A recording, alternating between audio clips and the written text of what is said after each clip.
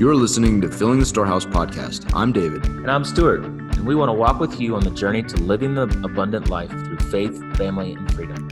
Our goal is to refine our why while helping you find yours. Together, achieve our best and highest purpose. In the end, we'll drive each other to intentionally fill our storehouse. Storehouse listeners, what's up? Hey, this is Stu, and have you guys read a book called Think and Grow Rich by Napoleon Hill?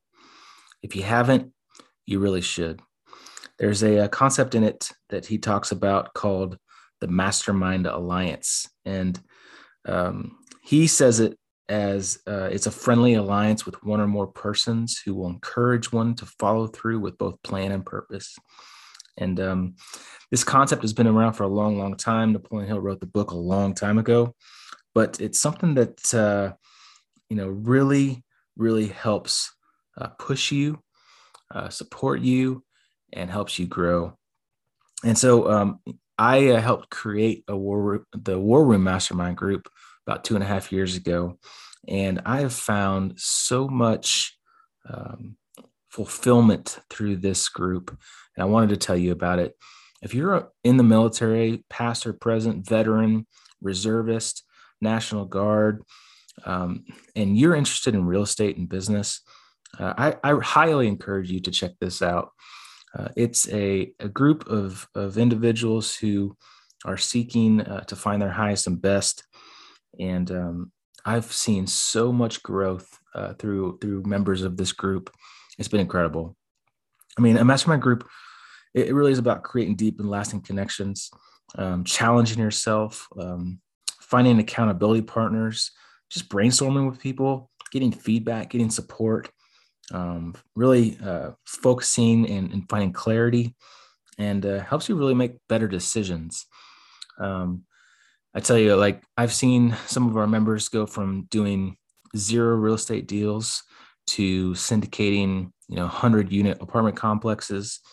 Guys that have started with just 1 or 2 rental properties that are now taking over and being the CEO of multi-million-dollar businesses. It's amazing.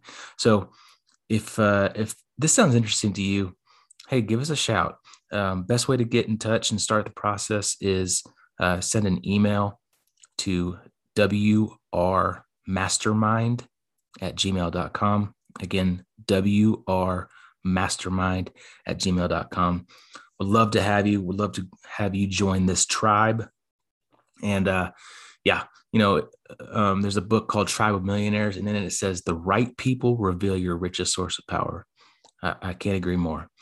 So go check it out, send us an email, and most importantly, go fill your storehouse. Enjoy the episode. See ya. What is going on, everybody? Hey, this is Stu and David, Filling the Storehouse podcast. Hannah, hello. How are you?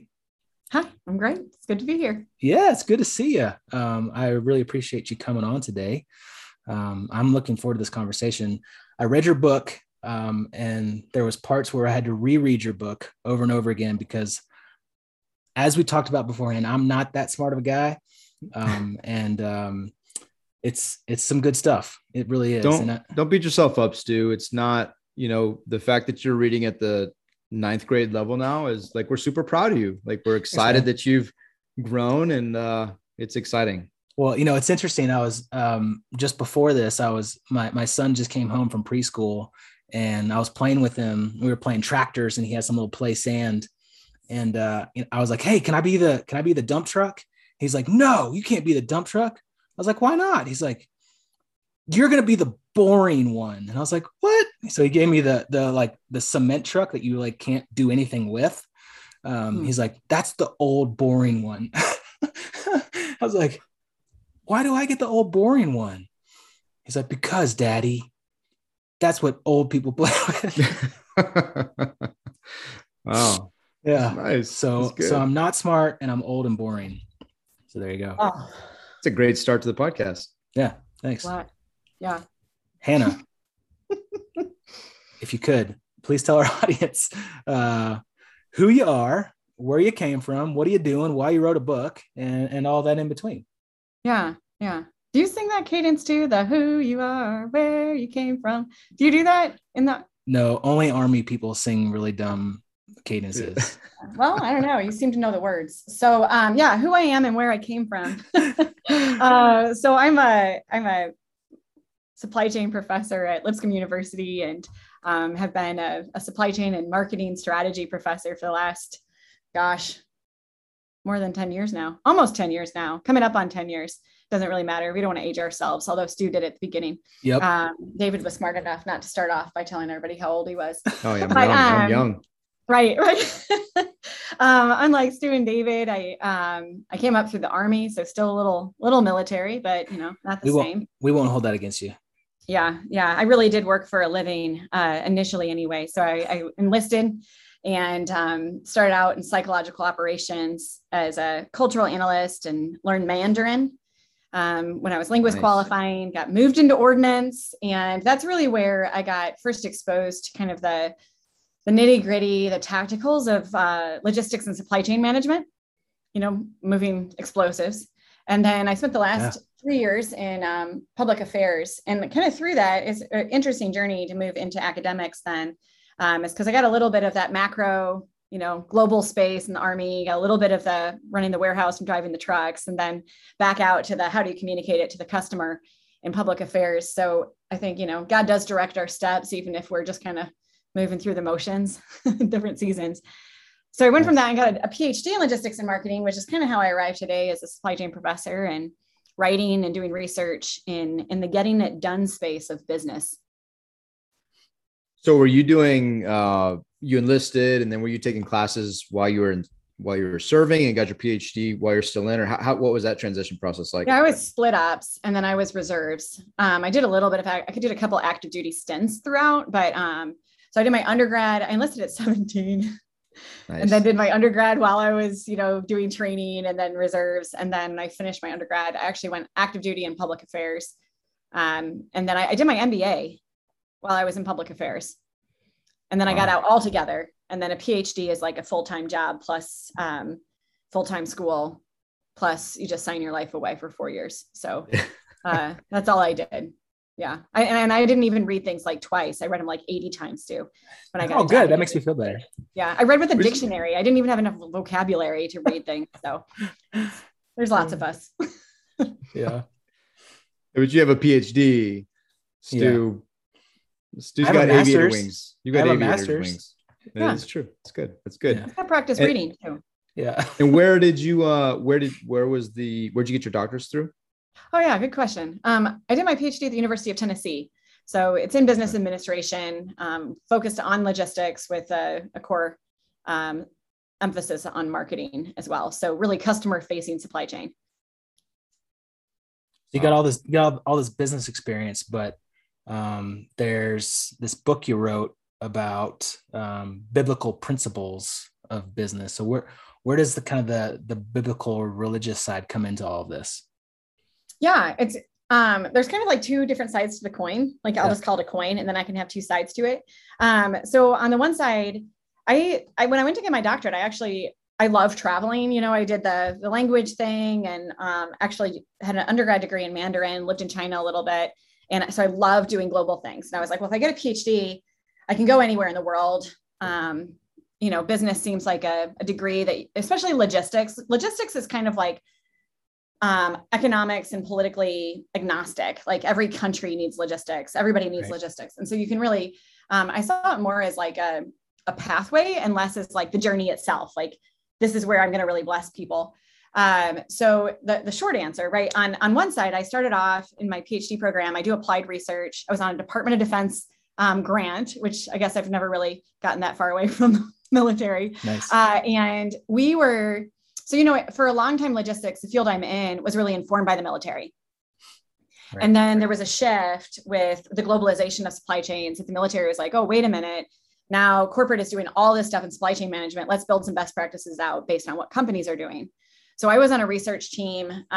It's been a few years, but we were exploring green, so environmental strategies, lean strategies. So how do you create more efficiencies? Military is not always efficient, like budgeting and costs, and they don't have a price tag on things. It's tax. Well, we won't go into that, but anyway. So looking at how do you be more efficient, and then how do you do that globally, right? There's we've been spread out all over the world for the last 20 years. Right. And so we went in and we actually worked with about 60 different Fortune 500 companies looking at their best practices in those areas. And as I was listening to these companies, a lot of the reasons behind being environmental, like stewarding the environment for the next generation and making sure resources were around when their kids grow up. And even in the lean space, lean is all about quality, but you only have a quality product if you allow everybody in your organization to have a voice. So it's actually like putting honor and dignity in jobs that are dirty jobs and dirty work, and really recognizing that people aren't just like bodies and hands coming to work, but they're brains and they have ideas and we should be listening. And I was like, man, those are the really biblical things that Christians should be doing. And these companies say they're doing these things because they make them more profitable. That's really interesting. So the flip side was then you get into Christian environments and they talk about the business world like it's all like, sin and awful, and it's just taking advantage of people and you're just tricking them into buying your products. And, so on the other side, I was like, man, the Bible actually talks a lot about business. And there's actually a lot of evidence that the things that the Bible says to do work based on these 50 companies we've been talking to. Wouldn't it be great if Christians realized that the Bible is true and that it actually works? And it's not just about who we are as spiritual people, but it actually makes us better in business. It makes our operations better. You're better at what we do when we live the Bible. And it seems like secular people sometimes get some of those principles better than Christians do. And that's a travesty. Yeah, that's really interesting because we've had a number of guests, like Wes Lyons comes to mind, who was, as an individual who is focused on that business side but really focused on the spiritual side. And it was interesting because they, and then I think of the Gospel Patrons and John Reinhardt and just the conversations we had with them about how it's actually a gift, a blessing, a skill, a God-given ability to do business well, and then to use those to steward those talents and turn them into something that not only builds a kingdom, but is actually a successful business that treats people with dignity and respect. I think that's awesome how you kind of just wrapped all that together, because it's it makes me wonder, is that if you don't mind, give us the background of your book, and is that kind of the why behind writing it, just the education piece of everything you just described? Absolutely. And then I was at Wheaton College as faculty before I came to Lipscomb University, where I am full-time now. And at Wheaton, I had the opportunity to do my master's in Bible. So I might have told my husband that it was like a small group. I was like, it's just one night a week for 3 years. my master's program, small group. That's good. Right. I was like, yeah, it's just one night a week. It's not like a PhD. It's not like I'm doing that again. Yeah. But in that process, really, like, because we've been in the church, like you hear sermons, you read your Bible, hopefully. And so when I was listening to the research and hearing people talking about, their best practices, I was like, that sounds really biblical. But then you have to go back to scripture and say, well, why do I feel like that sounds biblical? Where is it in the Word of God? And I realized, with Jesus is so tricky. Can I say that? Jesus is so tricky. He spent 30 years. So he didn't go into like full-time ministry until he was 30, right? So probably at 13, you start apprenticing in the ancient Near East. So from 13 to 30, a good 17 years of his life, like the bulk of his life on earth, he spent in carpentry, in business. Right. But like, there's zero scripture. There's like one verse, like saying, and he was a carpenter. And that's like all you know about it. So the New Testament isn't super helpful outside of knowing that Jesus was a carpenter. The disciples kept trying to fish, but Jesus kept telling them to fish for men and not fish. And then Paul built tents. And that was like, is that all we have for the church that functions in the world? But then actually the Old Testament is really deep in business, and it goes really, really deep into civic life. So when you read, there's 630 laws in the Pentateuch. That's Genesis to Deuteronomy. There's 630 laws, and like a third of them are civic life. And civic life is like, where do you put your fence? How do you know what you own? Like when somebody owes you money, how do you claim that debt? How do you manage your, it's business. It's all business practices, is investing. And then you get into Proverbs and like, it's 50-50. Now we're talking about business every other verse. And Lady Wisdom seems to be spending a lot of time in business, doing business things. Like it even talks about like, how do you negotiate price points with your supplier? Like it's so practical. Yeah. And as I dug into it, I was like, man, there's so much, actually, it's not that we're like taking verses and then I'm not trying to sell some like biblical ideas, like, oh, do this thing in the Bible and it'll work. Actually, I was amazed that there's really holistic models of thinking about business. And then there's a lot of evidence in God's creation, the world around us, that supports and demonstrates for us that the Bible is true. And that was really kind of my goal. It's called wisdom-based business because it draws from wisdom literature, from Psalms, Proverbs, Ecclesiastes, Job, and looks at what does God say about the way that we do business. Jesus became wisdom personified. Yeah. And so the Old Testament really gives us a clear picture of business strategies from 3,000 years ago that are still best practice, still applied by Fortune 500 companies today. Right. It's pretty awesome. Yeah, it is. And I mean, you start out the book just, it got me excited right from the very beginning about just talking about Solomon and, like Solomon was given this gift from God of, hey, what do you want? And what did he ask for? He asked for wisdom. Yeah. And so, how does this wisdom-based business, transfer to today's business owner? Like, and I want to kind of talk about the Proverbs 31, the woman personified in business, and then get into the orientations throughout the book. But like, where do you even start as a business owner, like seeking wisdom? Yeah. I mean, I always go to James for that one, because James is like, ask God and he gladly gives it to you, but don't ask empty. Like, don't put an empty request out. Like, God, I really want you to make me wise. And then but I really still want to like steal from my suppliers and cheat my customers.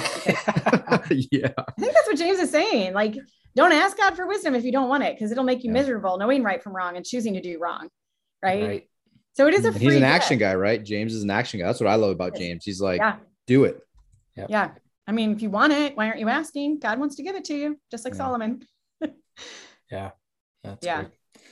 Well, let's talk about the Proverbs 31, this wisdom personified through the Bible. Like, tell us about that. What is that? What are you talking about there? Yeah, you guys will love this. So Proverbs 31, there's different pieces of it. I love like the unfolding revelation, because I've been really studying Proverbs 31 for 10 years. And I still get excited about like new things every season. I'm like, whoa, that's so amazing. But in the passage, how it says she holds like the distaff and the spindle. And it's like, they're really bizarre, like household tools that like nobody has anymore. I don't know that people like, when I think of like a spindle or a spinning wheel, I think of like Sleeping Beauty, which is pretty far from our lives. And you kind of think of like the old lady knitting at church. Like, you're not thinking about it like these are, tools of industry. But in that passage, it's interesting. It's Proverbs 31, 10 through 31 is a standalone chapter in the Hebrew Bible. So that's important to know.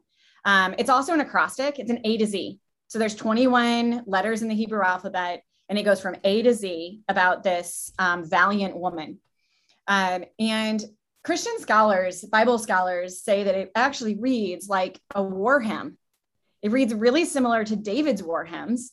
And the word for valiant that describes this woman is used only in two other contexts to describe people. It's used to describe the mighty men of David, who were warriors.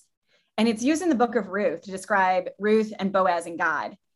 And so that kind of positions, like, who are we talking about here? This isn't, a women's Bible study where we're talking about, our domestic work and whether we're good at knitting or not. And the other thing, like when she's holding this distaff and the spindle, which is, really crazy instruments to be holding, actually in the ancient Near East, the story of Jonah, and he like went to Nineveh, and Nineveh is that's the city, that's the nation of Assyria, right? Right. So Assyria is up to the north, and we know they're like pagan God worshipers. But in Assyria, they actually have this goddess of war called Ishtar, and she's a woman, and she is the goddess of like, sex and fertility and war and wisdom and political power. These are all the things that she's the goddess of. And her icon, her statue, if you go to the British Museum, the relief of her, she holds a spindle and a distaff. And so when we think of that, we think that's like so domestic, but in the ancient Near East, a woman holding household items like that, like this is actually like game on, we're at war. Like this is like to be feared, and it's awesome. And it's all about like multiplication and conquering things and competitiveness and all of that.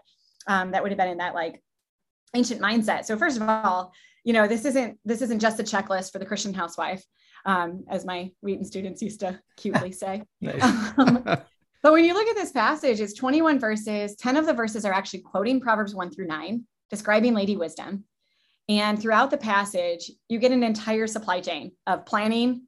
She's up at night, she's sourcing, she's buying raw materials, she's manufacturing and making all kinds of products, and then she's delivering them into the marketplace and selling them. So 3,000 years ago, for whatever reason, wisdom gets personified as Lady Wisdom. She's not some like housewife, which is an amazing thing to be, but she's like a housewife and more. She's actually running a company with employees and servants. And then not only is she running a company, but she's profitable, and she's like expanding her business into other fields, like buying fields, literally into other fields by buying fields and planting vineyards. So she started out in textiles. Now she's got a winery. She's really industrious, and it says in the passage 6 times profitable. So when you read those 21 verses, not like it's just for women, but it's actually wisdom personified. All of a sudden, that those 21 verses become the most holistic business plan throughout all of Scripture. And it's pretty awesome, because wisdom, it says, was there at the beginning of the creation and delighted in us, but also knows the difference between right and wrong and decision making and how to create a path that's blessing. Because when Solomon asked God for wisdom, God gave it to him. And then what he also gave to him that followed it was wealth and fame and generational blessing. Right. And so these things do follow wisdom. It's not a prosperity doctrine. It's how it works out.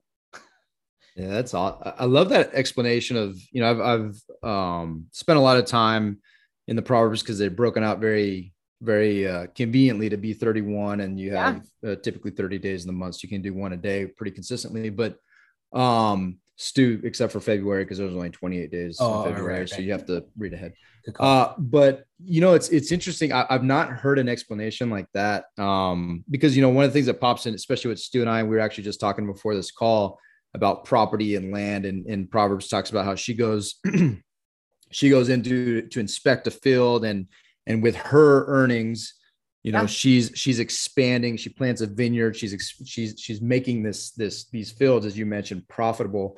And it's a part of the Proverbs that I spent time in and talking to my wife, because she's an entrepreneurial woman. And I'm like, hey, honey, like this is, I kind of joking too, like, hey, I want you to be this, so I can just kind of, take a break. The city gates. But I could just sit at the gates, hang out with the dudes, and just talk about how awesome my wife is, right? But I love how you frame that. That is so cool. I've never heard about the story of was it Nineveh? Sorry.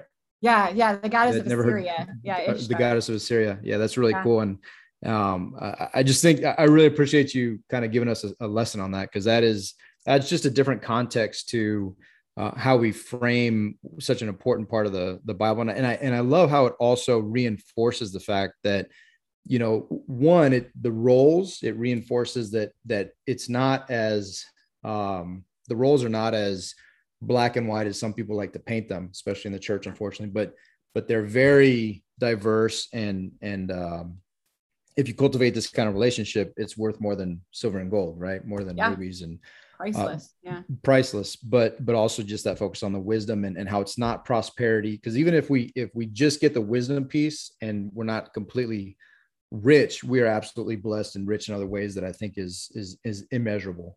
Which I love that. So thank you for that. That was really cool. I'm kind of curious, the wisdom orientations of the book, if you could kind of give us a breakdown of those, quickly, and we can dig into those a bit.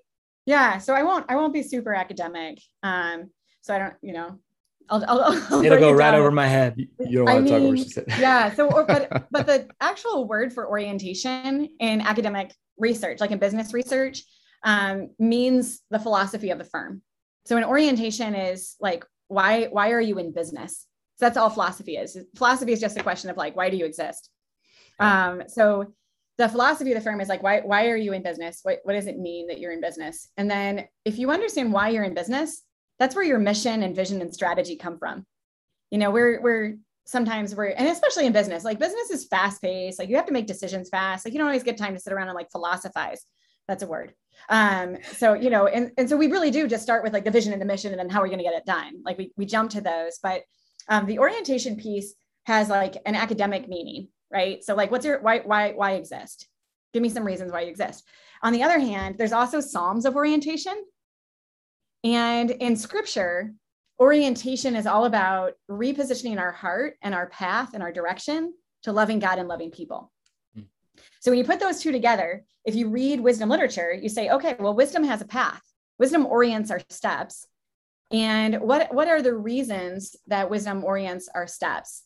And so when you pull those together with like, really all of them came from Proverbs 31. So every orientation in my book is something that you see in these 21 verses. And they're all reasons that she's in business and reasons that reasons she is getting things done. So that's kind of like at a low level, like they're all pieces of the picture that help her get from point A to point B. And we know like wisdom starts with the awe of God. But we call it the fear of God, but really the awe of God is better. Right. And the end goal of wisdom is honoring God and loving people just like he does. So the 5 different orientations in the book are really 5 different ways or paths to getting to that end goal. And, you did a lot of research on different companies that, show examples of these different orientations. Now, a successful company that you see, I mean, do they have pieces of all 5 of these orientations, or do they kind of like focus on one to get to success? Or, I mean, what does that look like? That's such a good question.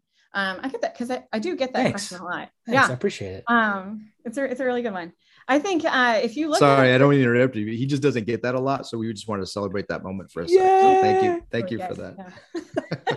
That's a really good question. So I would say that every Fortune 500 company I've ever worked with, and I've worked with a lot of them at this point, has at least one of these strategies in place.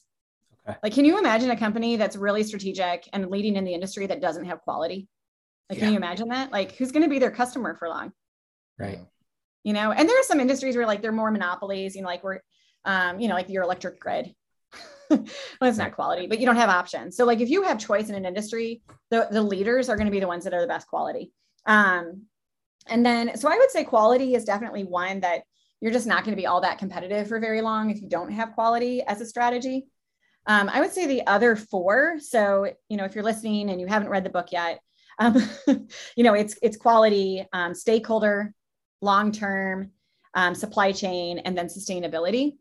And I would say that a lot of times the old kind of idea was that you couldn't be sustainable until you were profitable. Like you don't need to think about people and money until you're profitable. But we're actually seeing with social enterprises and a lot of other companies, like what's the point in getting profitable if you're hurting customers and ruining your resources along the way? Like you kind of have to have a strategy for all 3. So I would say all the companies have a mix of all 5. Okay. And I try to pull like Yili. Yili Group is a Chinese dairy company. It's one of the examples. And I try to get a mix. Not all the companies have faith-based leaders because I wanted to demonstrate that secular companies can do all of these things and be profitable. You can definitely track through Yili's history, their initial quality, then they moved into, more of the innovation, reputation, supply chain, and then sustainability. And then they're in China. So they've always been long-term. Yeah. Where you kind of see there's iterations and different mixes. So it's interesting. Go ahead, buddy. Well, I was just going to say, I think it's really interesting because as you were talking, I wrote secular ideas backed by biblical truths. But in reality, it's biblical truths being implemented by secular businesses, people, whatever, that are yielding this. I just think it's fascinating because as you look through the orientations, you pulled those from the Bible.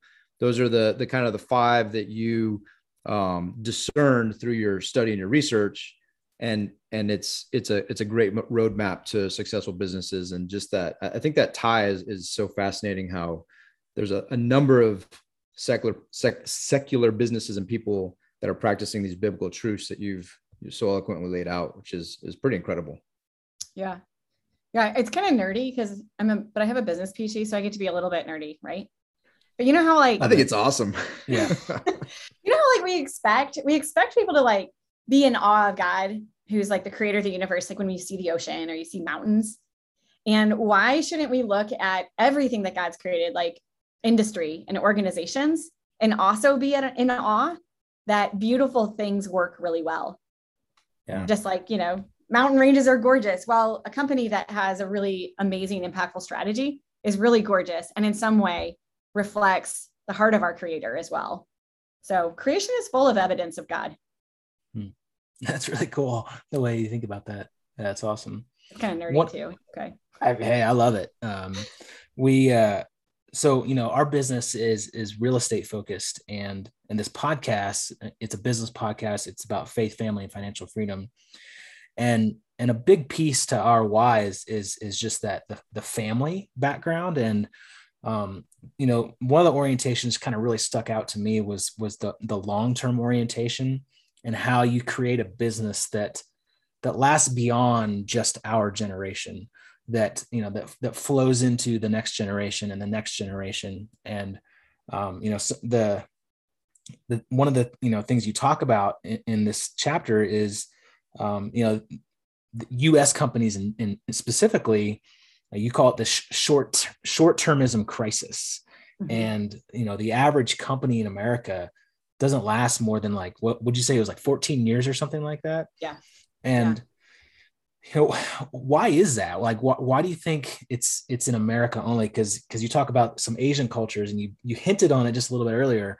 What's the difference? Like, why such a big disparity between the two? Yeah, I think there's probably a lot of different reasons. So there's not like just one driver, but the way that we even just measure financial gains, it's 3 months at a time. Yeah. And I think a lot of times, even the entrepreneurial model is that build it up, scale it, sell it, move on to the next one.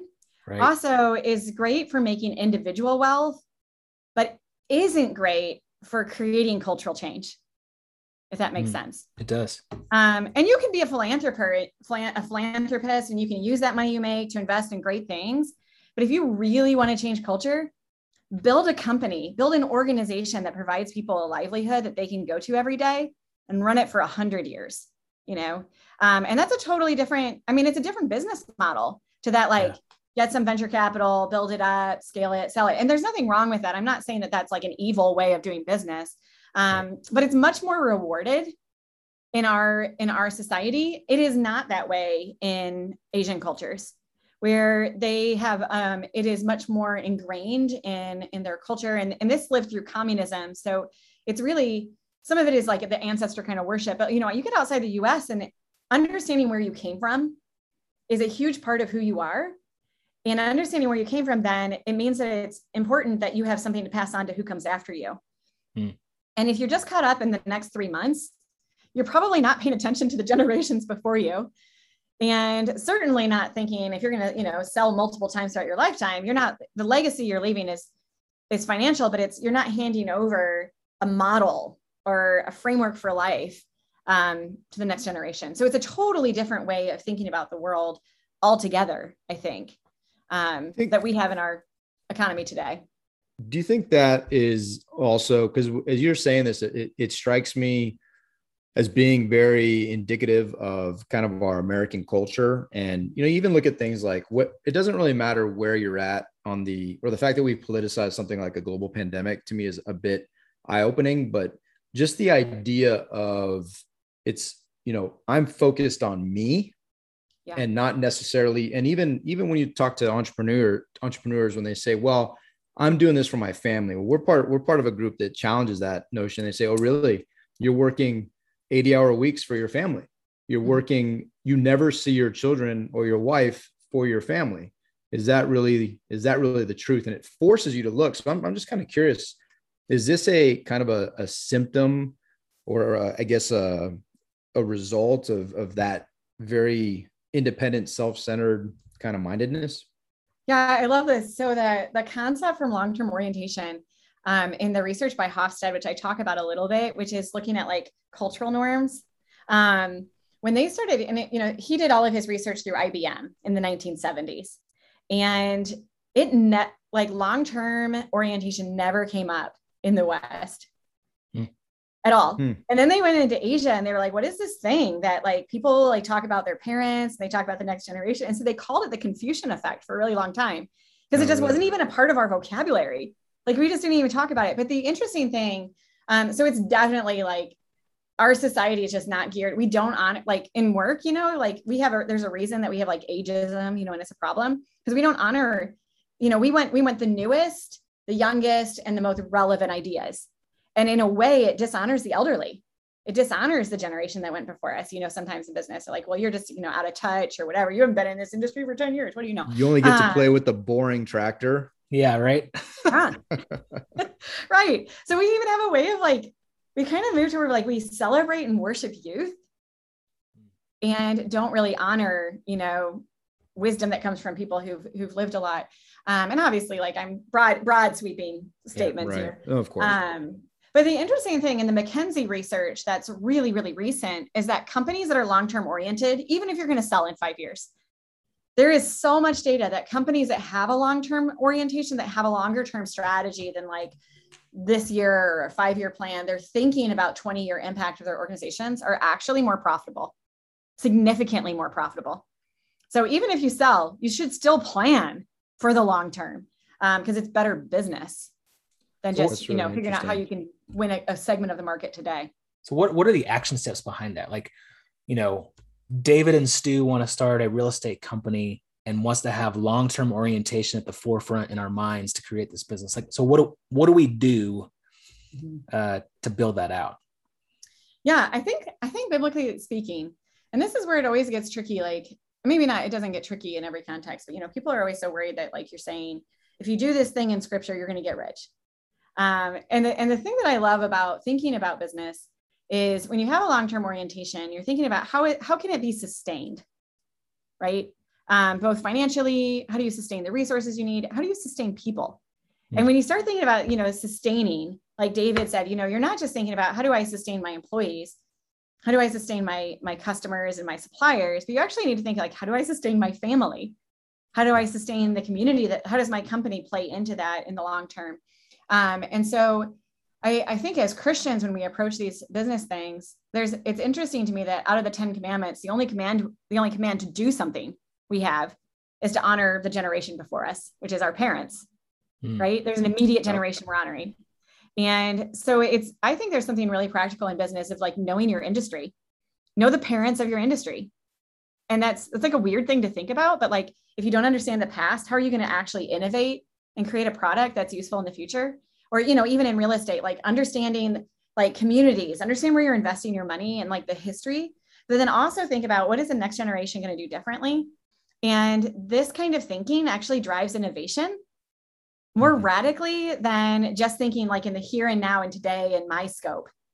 Because it actually, when you develop products, you develop your business plan or you invest in, real estate, whether it's commercial or whatever space it's in, it actually gives you a longer term horizon to think innovatively in a way that's going to be more profitable. So I don't know if that's a very succinct answer, but. No, it's interesting because we've been, a lot of our businesses essentially been kind of flipping houses for the most part. And it's very transactional. Yeah. You buy a house, you rehab it, you sell it, you're done. Right. And maybe your buyer comes back again. And we've kind of been in this thing for about 3 years now. And I feel like we haven't got a whole lot of fulfillment through that. And what we found that where we really find fulfillment is in the relationships. The people that work with us on our business, our investors that we've created relationships with, that they've trusted us and they invest with us and they give money and invest in deals with us. And this podcast and having conversations with people and I think it's all kind of that long-term orientation where we really enjoy and are fulfilled through relationships and not so much the transactions of the day-to-day business of buying and selling houses. And so it kind of really gets your brain, thinking about well, what's the point of our business? Mm-hmm. Well, and I think what you just said, it actually, I think it's the mindset thing, because what you just said really turned a light bulb on for me. And part of our business is also keeping some of the properties for ourselves. And I get really excited about the prospect of having these properties that we keep for 30, 60, however long, and the potential of the relationships, not only with the tenants and honoring them through a beautiful place and not being slumlords, but giving them a beautiful place to live, but using that as potentially a ministry. We talked about the excitement of once, when you pay off a property, it's not just that your potential rents go up. Rent doesn't go up, but your take goes up. But it's not just that, but now you actually have the opportunity, if someone in your house is having an issue, you're like, you know what? How about you just take the next 6 months off of rent? And you're able to bless through a business. And I think it's a mindset thing, because you really just got me excited about keeping as many possible properties as possible, not because of a bottom line, but because of the potential relationships and the influence you can have over a larger portfolio versus selling it and never seeing it again. Yeah. And so I think that's interesting. And I even think, like, I'd encourage you to, I don't think there's anything, there's no such thing as truly transactional business. Unless you like have a sale and you go away and you're in a completely different space for the rest of eternity from the person you sold to. Like, even as you flip houses, it might be it might feel transactional with the person buying because you go away and you start the next flip. But if you're in one community and you're flipping houses, or in a city or in a region, you're still building reputation that is long-term. And if you're flipping a bunch of houses that your customers don't love, even though you might not be selling them another house, you are building a reputation and you are building credibility that can be built up through each transaction or can be broken down. And then you do have that, you're definitely building out your long-term space and how you're working with suppliers, right? And so there's a lot of spaces to think about, okay, well, in my industry, what is treated as transactional and what is the eternal impact of what I do? So even if it's like a short-term thing here on earth, everything we do has an eternal impact, whether we see it on earth or Peter tells us at the pearly gates. I just wanted to throw the pearly gates in there. Yeah, of course. And I'm curious on one thing too. And sorry, Stu, this relates. I don't want to move off this point. This relates to what we were just talking about from a military perspective. And I couldn't help but think when, I've been part of organizations, as I'm sure you have, that it seems like you do a reorg every like 6 months. And there's this reorg and targets change, or like different things change. You never really feel comfortable in a long-term solution. And I feel like when you look at, potentially other countries, China, Russia, these very long-term strategic visions for that, we're just going to wait you guys out because at some point we're going to get back to whatever their vision is, right? Do you think that the military implications of this short-termism is that leads to a lot of the churn that we do? Yeah. Let me think about that. So my initial response was like, man, Jesus even had reorg. He only had 12 disciples and lost one. And they had to like vote for a new one after he died. And then Jesus himself left. So, they had a lot of reorganization in their structure over 3 years. But like at the heart of what you're saying, I think the challenge is it's not when the mission shifts. Maybe it's not even the mission. Maybe it's not when the tactics shift, right? Yeah. It's when the values change. That's where it becomes confusing. So across scripture, and I think this is true. This is where the long-term piece is really important. If you have a really long understanding of your nation, this is why I love Chinese history over even European history. I didn't know I was going to talk about Asia this much today. Sorry, but we are talking long-term. Yeah. They've been a kingdom, not for like a couple hundred years, like Europe post Rome. They've been like a kingdom for 1,000 years. Yeah. So even like their history as a nation, they've seen rises and falls of economy. They've seen empires that were really great. They saw, all of these different people kind of come and go. And it gives you a pause with that extended of a history. Even if your story today, even if the narrative today isn't like greatness, that it rises and falls. And so you're patient for your next moment in history. Whereas in the US, we're such a young country. We've only been around for 100 plus years. Help me, 200 years? How long have we been a country? 200, right? Something like that, yeah. A little over 200, yeah. Okay, yeah. So a little over 200 years. Like, we don't even have a national history like that, where we can say, oh, we can be patient because there will be rises and falls and influxes and defluxes of power. But so our tactics change a lot. The world's changed a lot in terms of the platforms that we use. And I think we all feel like we've been so rocked by internet and technology and all these things. But, it's just a shift from, stone tablets to the scrolls, to books, to the computer. It's just different modes of sharing information. And so I think that when you look at reorg, there's a temptation to kind of like rethink values or rethink all those things, where, when you look at the long-term orientation, the value of honoring your family has been around for thousands of years in China and Asia. Yeah. And, our values seem to shift with every whim of culture sometimes in the US. And so I think it's fine to have reorgs that are structural, that are tactical. It's not okay for us as Christians to have reorgs that shift our values, because we're really called to have two main values, which is loving God and loving people. And if that shifts out of like, our sight line, and that's not where we're headed, or that's not where what we're aiming at, it is going to be completely disorganized and disorienting. And that's why, David kept saying, God, call me back to what really matters, which is pursuing you.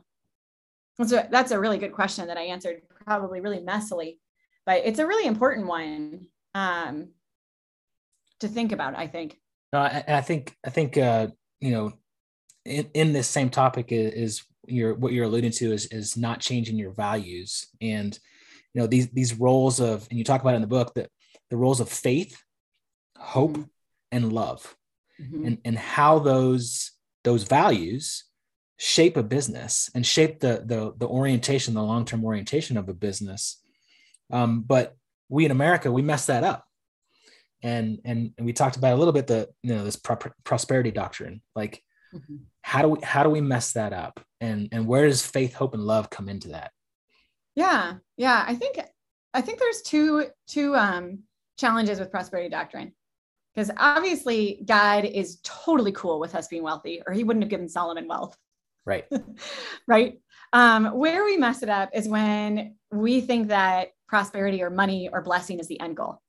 It's not, money isn't the root of all evil. The love of money is. Yeah. It's when money becomes, we worship money more than God, and we worship our comfort more than sacrifice, because Jesus didn't do that. He didn't come to be served. He came to serve. So I think that's one issue with it. I think the other one is with the prosperity mindset and the way that we measure success in business. Like even with houses, like once you flip it, you want to be able to show that you were profitable and you made some money. Right. Yeah. And the interesting thing about the promises of God, none of them, Abraham, the promise to Moses about the promised land, the promise to David about like the throne, none of those promises were actually fulfilled in the lifetime of the person the promise was made to. Yeah. And so do God's promises come true? 100%. Absolutely. But are we okay with building a business that has to be profitable, but really explodes when our grandkids get it? Because that's kind of like the promise. Like when David left the throne in Israel, it was when like Absalom had like run him out of the country, and then like Solomon's taking over. Like his whole succession plan was a mess. Yeah. He literally lost his company to his next son with the good hair. So think about that, guys. Not a problem. He didn't get the company, so it doesn't win the day in the end. But so you think about like the mess of succession planning and God's promises, but they do come true. There is blessing in it, and it is wealth, it is reputation, it is all of those things. But I think the thing about being in the next generation, even for Moses, Moses didn't get the promised land. Speaking of real estate, he missed out on all the real estate. Yeah. And it was in moments where the focus wasn't God, or the end goal wasn't God, that Moses missed out and David missed out on some pretty cool promises and some pretty cool stuff. Yeah, it's interesting because, right now, we've been doing this business for a little bit, and, we've had some ups and downs in our business, and it really makes you think about like when in the down times, like what's this all for, and do we have this long-term orientation vision of where the company's going to go? And,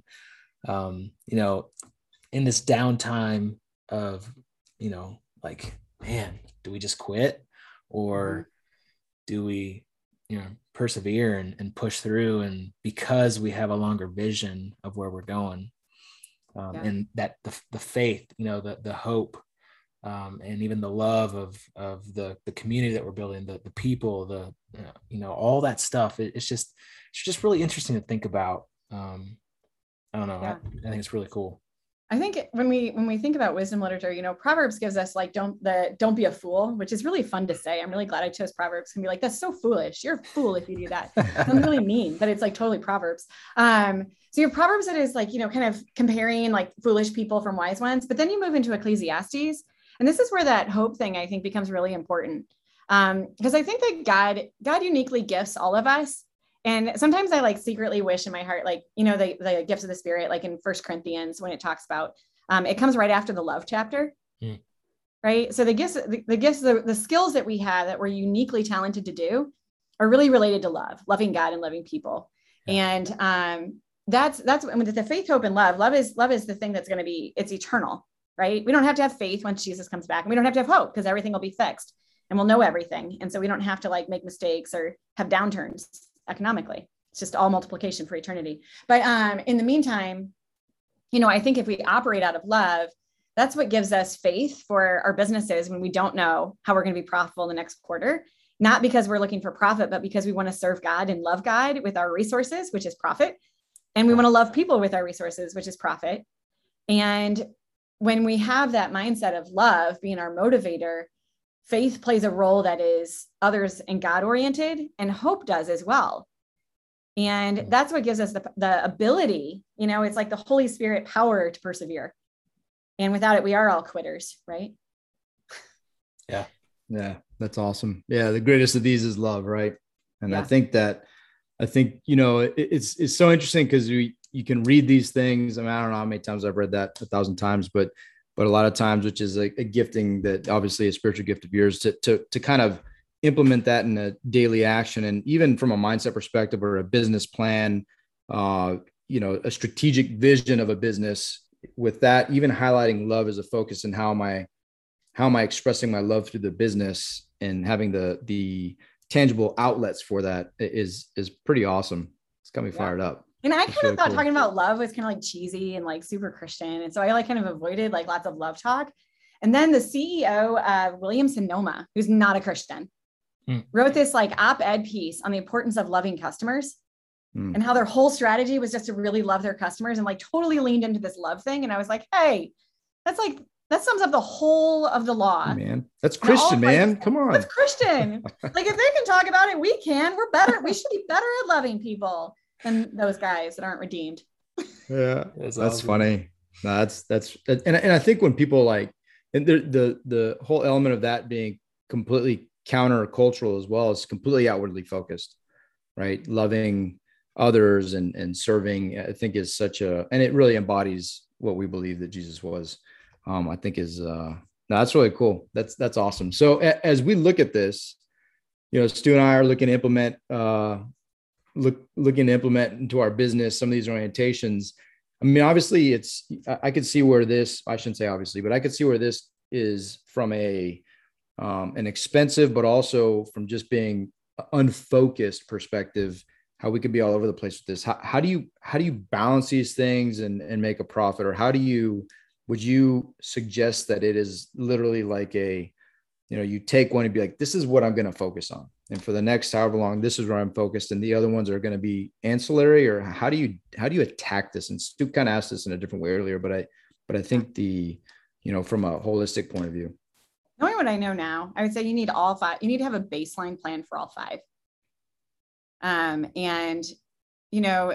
It seems like in the way the book is written, I'm going to hopefully write like a book that you only have to read each sentence one time. Next. That's nice. This really practical, like Cliff Notes. Okay. Cliff Notes. Yeah, the Cliff Notes. What do you do with this? You when you think about like balanced scorecard, have you heard the balanced scorecard kind of stuff? And you have like, what's your how profitable? How do you measure profit? How do you view your customer? How do you view your learning orientation? How are you planning for the future? And there's one other piece that I always forget. So there's 4 different pieces of it. I would say that the model that I have could just as easily kind of measure, instead of just looking at your financial success, you should look at the impact of resources and people. So you can measure those really easily. So I think the way of making it practical is by measuring them. Say like, are your employees happy? Do your customers come back? Do you churn through suppliers? Because you negotiate them down to they never make money doing business with you. And And you can look at like the people outcomes and measure them at a really simple level and say, well, I don't ever want to have a supplier say that we're like on a scale of 1 to 5, we like doing business, we like love you, doing business with you, we want to be like sole partners with you, to like a 1, like we hate doing business with you, we never want to do business with you again. Like, so we always want to be a little higher than a 3 on all of these. Yeah. Now there's some of them you want to be a 5 at. Like you're like, we need to be excellent at this. This is like what God's called us to do. But on the other ones, you definitely don't want to be like bad at any of them.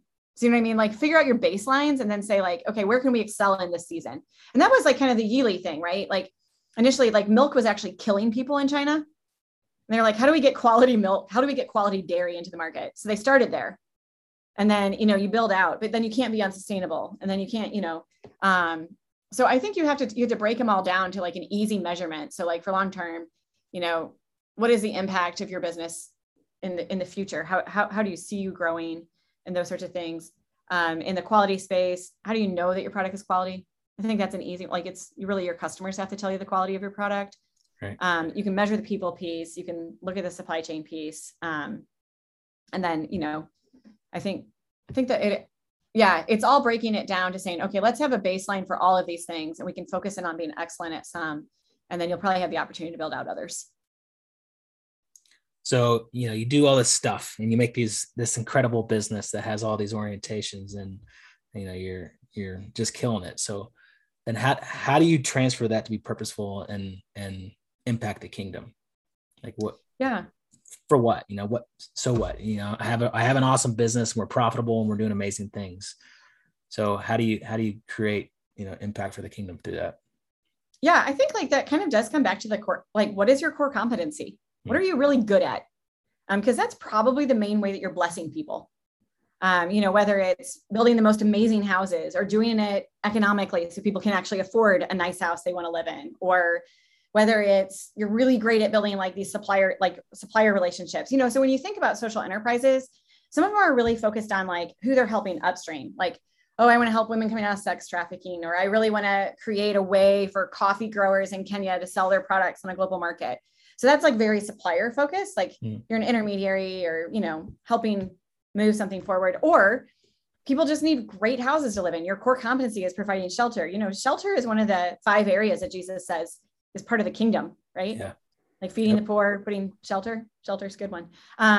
So how do you do that? Like to the fullest of, you know, the extent that you're called to, if you're really, really good at like HR hiring or just seeing people or loving people, like, I think that there is something unique about every company that God has called you to excel in providing value and seeing people and loving people. And products are about loving people. You know, if you deliver something into the marketplace, there should be a need for it or nobody's going to buy it. And if there's a need, then you're delivering that need in a way that blesses people. I love that about Jesus. The kingdom of heaven wasn't just salvation and healing people. He had a lot of inventory miracles. So when I talk about inventory miracles, like there was a wedding and there was a lot of demand for wine and there was no supply of wine. And so he transformed water into wine. Yeah. And then he had like a whole crowd of people and they were hungry. Feeding the 5,000. Yeah. So he created food inventory. And so I think that we want to over spiritualize kingdom impact when it's really, I have resources to provide food, and it doesn't have to be like gifted and miraculous. Like if I sell it to you and you can afford it, that is a miracle. I mean, Joseph's warehouse was a miracle warehouse that provided food for famine that people came and bought from, but it saved the whole world. You know, that's the first time in scripture it says the whole world was saved through an inventory and warehouse miracle. That's really cool. Yeah. What if we find ourselves without any skills or anything to offer? Is there anything that we just need to work on that? Yeah, I think that the disciples, you know, had that same bent where they were like, oh man, the rich people, they have lots to offer, you know, the people like the people with lots of skills. And I think that's kind of what Jesus was talking about when the people came into the temple with their tithes. You know, like the really rich guy came in and he gave like a lot of money, but it was actually a pretty small percentage of his overall earnings. And the widow comes in and she didn't have a lot to give. And I think that Jesus made it really clear that like, even if you feel like you have zero skills, like loving people isn't a skilled act. It's a sacrificial one. And I think like the best example I could come up with, like you didn't go to Wharton. I didn't go to Wharton. You know, you don't have like the Ivy League MBA or whatever, is actually in the book of Ruth. we can focus in on Boaz and how great a businessman he was, because he had like big fields. He had a foreman, like, and employees. So he had like a tiered hierarchy, corporate hierarchy, ancient Israel agriculture. It's pretty cool. But the term for Hayel, that excellent term that shows up in Proverbs 31, when it shows up in the book of Ruth, that like valiant warrior term, it describes Boaz, but it also describes Ruth, who was in poverty and her main skill was picking up wheat on the ground. Like, that's not like, ooh, you know, what do you want to be when you grow up? Like, I want to be a gleaner, an impoverished person who picks the waste from somebody else's field. But in her willingness to work, in her willingness to love Naomi and serve her, she actually had margin that, like, it says like when she ate with the workers, she took her like leftovers back to Naomi.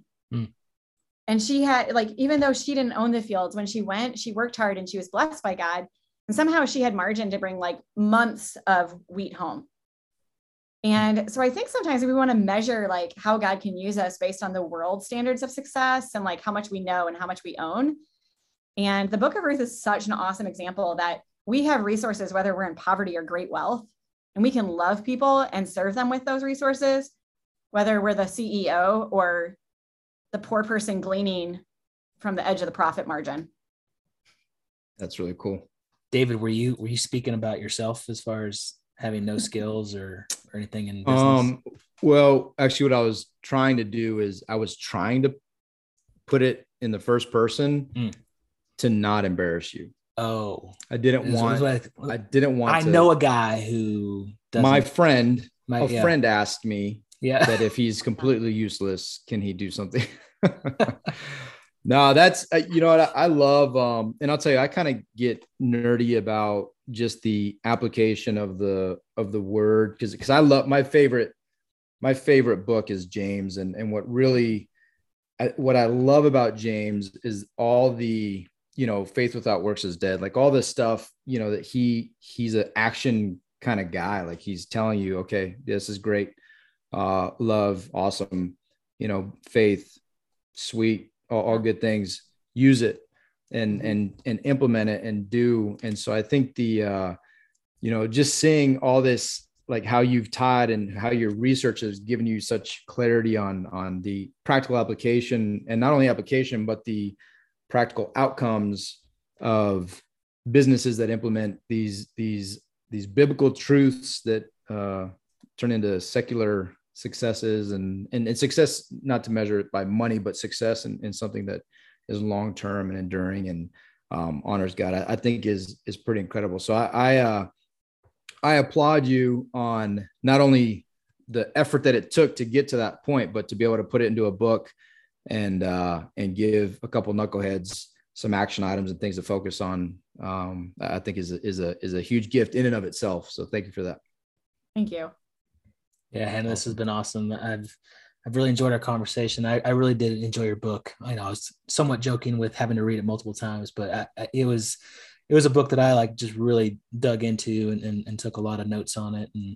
And I think it's stuff that is practical and applicable as well. So what's the best way for, you know, if anyone wants to reach out to you and you know, asking more questions, how do they get in touch with you, if that's okay? Yeah.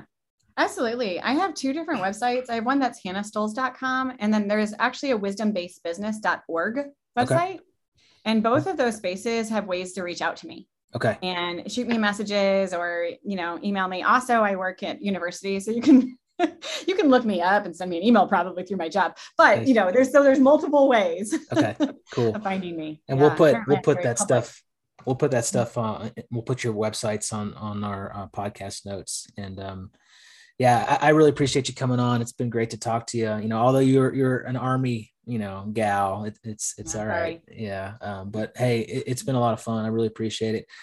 Guys and gals, hey, reach out to Hannah. She is obviously a wealth of information and knowledge, way smarter than David. So go to her first.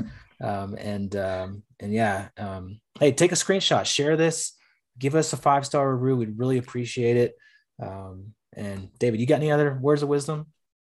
No, I don't think I've had any words of wisdom this entire time outside of, you know, just enjoying getting schooled. This has been awesome. Thank you so much. Really appreciate it. Yeah, thank you both. And nothing makes somebody more excited than like being really passionate about a topic and then getting to talk about it with people that are like interested. So thanks. It was fun. I really appreciate it. All right. Go leave a review. Go share this. Give Hannah 5 stars. And most importantly, go fill your storehouse. Make it a great day, friends. See ya. Thanks for listening to Filling the Storehouse. If you enjoyed our show, please subscribe and share it with someone you love. And if you really felt inspired, leave a 5-star review so we could continue to grow and help other Christian entrepreneurs build their storehouse. If you're interested in creating financial freedom through real estate investing, be sure to check out our website at storehouse310turnkey.com. We'd love to serve you through our platform of Building the Kingdom. Just click on the contact link and we'll reply to you as soon as we can. Again, thanks so much for listening. Now go fill your storehouse and make it a great day.